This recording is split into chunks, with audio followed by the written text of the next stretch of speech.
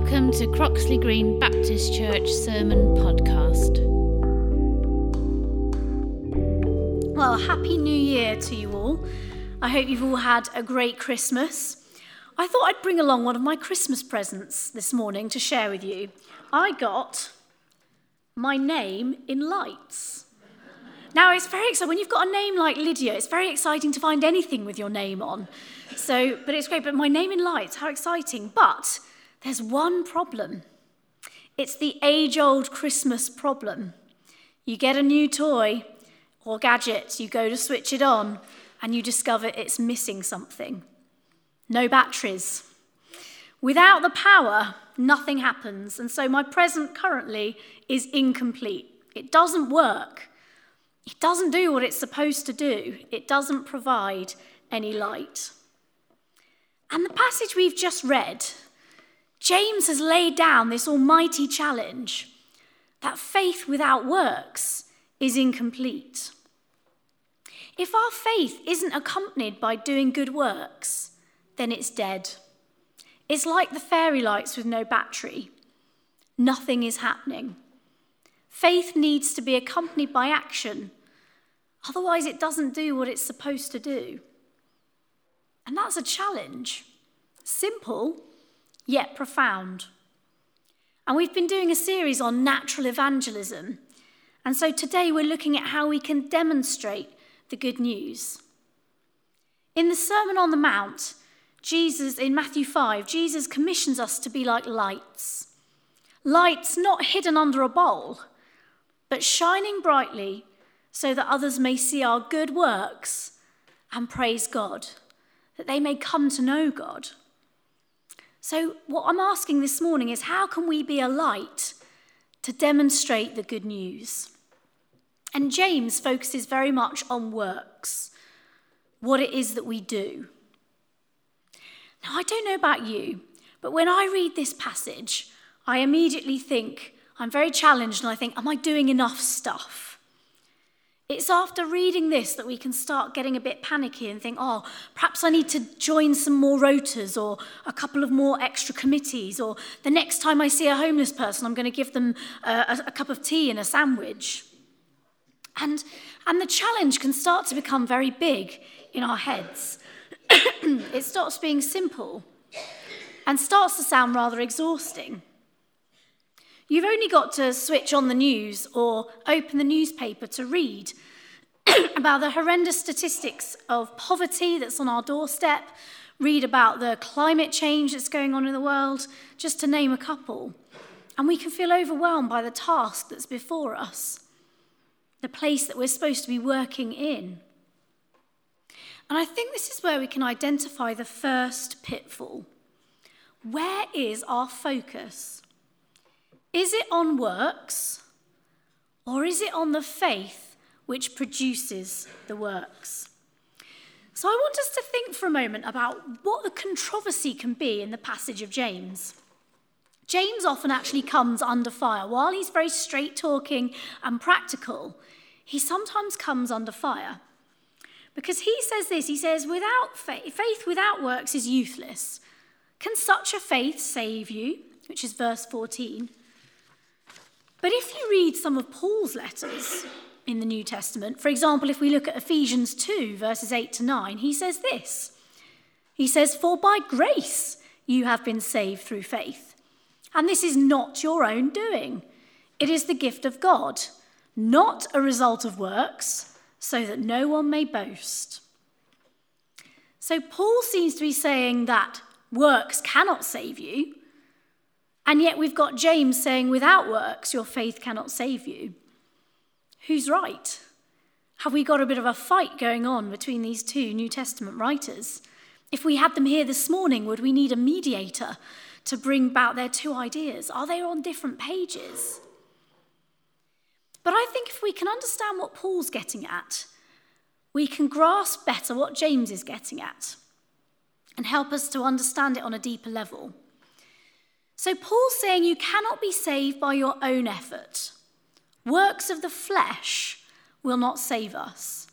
It's God who has saved us. We don't have to work at being saved. We don't go to God with our list of things and saying, am I doing enough to be saved? We're saved by grace, not by works of the flesh. The works which James is talking about are different. They're works of faith, which are by the Holy Spirit. So essentially, how to be a light starts with faith. It's through faith that we have a relationship with God and we accept Jesus into our lives, and the Holy Spirit comes to live inside us. And the Holy Spirit will be at work in us to help us see things differently. It's like we get given a new pair of glasses and the focus we have changes.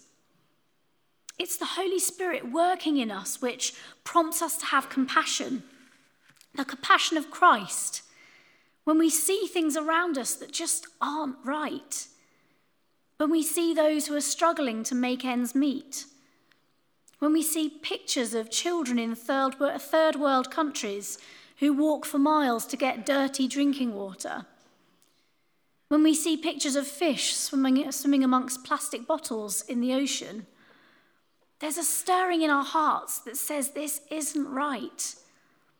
And it's the prompting of the Holy Spirit in us. But it begins with faith. So being a light begins with faith, and then the Holy Spirit moves in us. And if the Holy Spirit is moving in us, that's when the works come.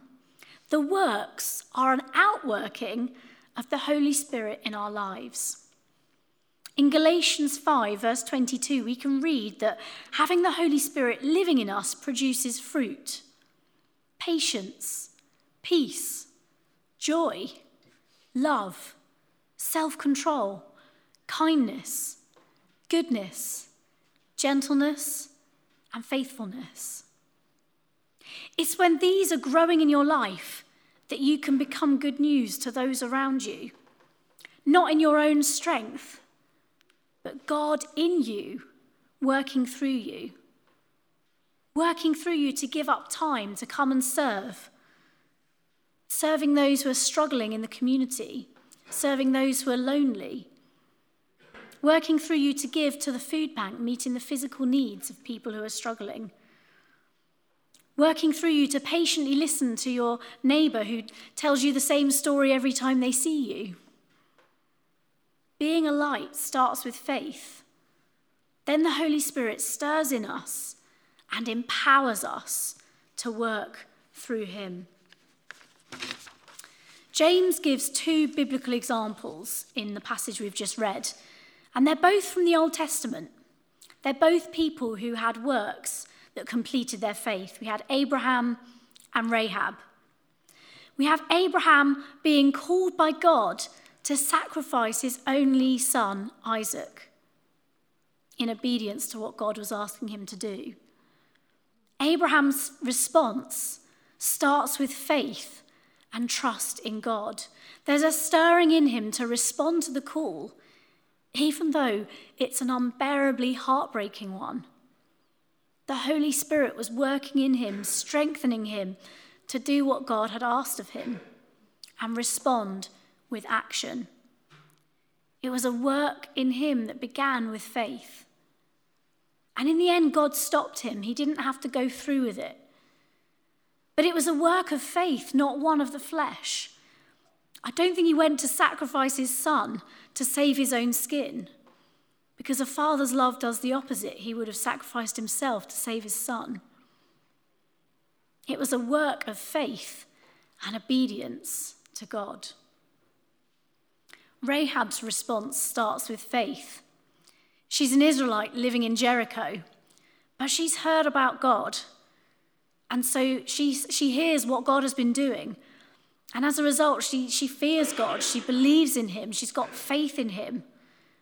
And this prompts her to act. This prompts her to turn against her country and hide the men of God. And we could argue that Rahab does it to save her family, that she's got work of the flesh in mind. But actually it starts with faith. It starts with a response to what God is doing that she's seen. And that faith moves her to bravery, to turn against her nation and risk her own life to save the followers of God. Starting with faith, stirred by the Spirit into action. So how does this outwork in our own lives? I'm not going to lie, it was a little bit of a challenge for me to prepare this talk for this church, because you're already a church that does a lot. You serve in so many ways, reaching out to this community, and it's great. I get tired just reading the weekly notice sheet. Some of you probably feel very tired living out the weekly diary that's in the notice sheet. And so the first thing I want to do the first challenge I want to bring is, if you're already serving, if you're finding it tough, if there's times where you find it a struggle, then are you doing it in your own strength or in the strength of the Holy Spirit? Sometimes we start with the right intention. We start with faith, and the Holy Spirit stirs us to see the need, and we respond in action. But then our focus can become the action itself. And then we start to struggle because we're no longer being empowered by our faith and by the Holy Spirit. So as you're serving, are you regularly feeding your faith by reading scripture, by worshipping, by praying? Are you being refilled and refueled by the Holy Spirit in order that you can work for him? And secondly, we've just started a new year. It's a good time to reflect on what it is that you're doing personally, how you're serving the church, and the way you're just living your life. Is the way that you're living your life shining as a light for Christ? Is your faith and the Holy Spirit outworking in you, changing your actions? And for each of us, that's going to look different. Not all of us have the capacity or the life, the time in our lives to train as a street angel or to volunteer at Messy Church. Some of us may not have the skill to knit the blankets for Ivy Street. And it's a time just to ask God to reveal what it is that he's placed in you, to reveal whether there's anything else that you need to be doing or not doing. Are there any changes in your life that you need to make which would demonstrate the good news to those around you just that little bit more? It might be something as simple as giving up your Costa coffee and sending the money to WaterAid instead. Or choosing to walk to work or car share, even though it's a little bit more inconvenient, but doing it in order to commit to reducing fuel emissions. Whether it's taking time out of your day to make an effort to talk to the person who's on the fringe of society. Where is it that you're going to shine your light this year? Where is God calling you to be at work? But always remember, being a light starts with faith, being stirred up by the Holy Spirit, and then moving us into action. I'm just going to pray for a moment, and then I think we're going to have some more time to pray and reflect, which Dave will lead us in. Father, we just ask now that your Holy Spirit would be working in each of us, prompting us that what it is that you want us to be doing, whether it's in this church or just the way we live our lives. We ask that it would start with faith in you, that we wouldn't focus on the work that needs to be done, that we wouldn't become overwhelmed by the task, but we would be overwhelmed by faith. And that would stir us into action. Lay on our hearts, Father, what that action should be. Amen.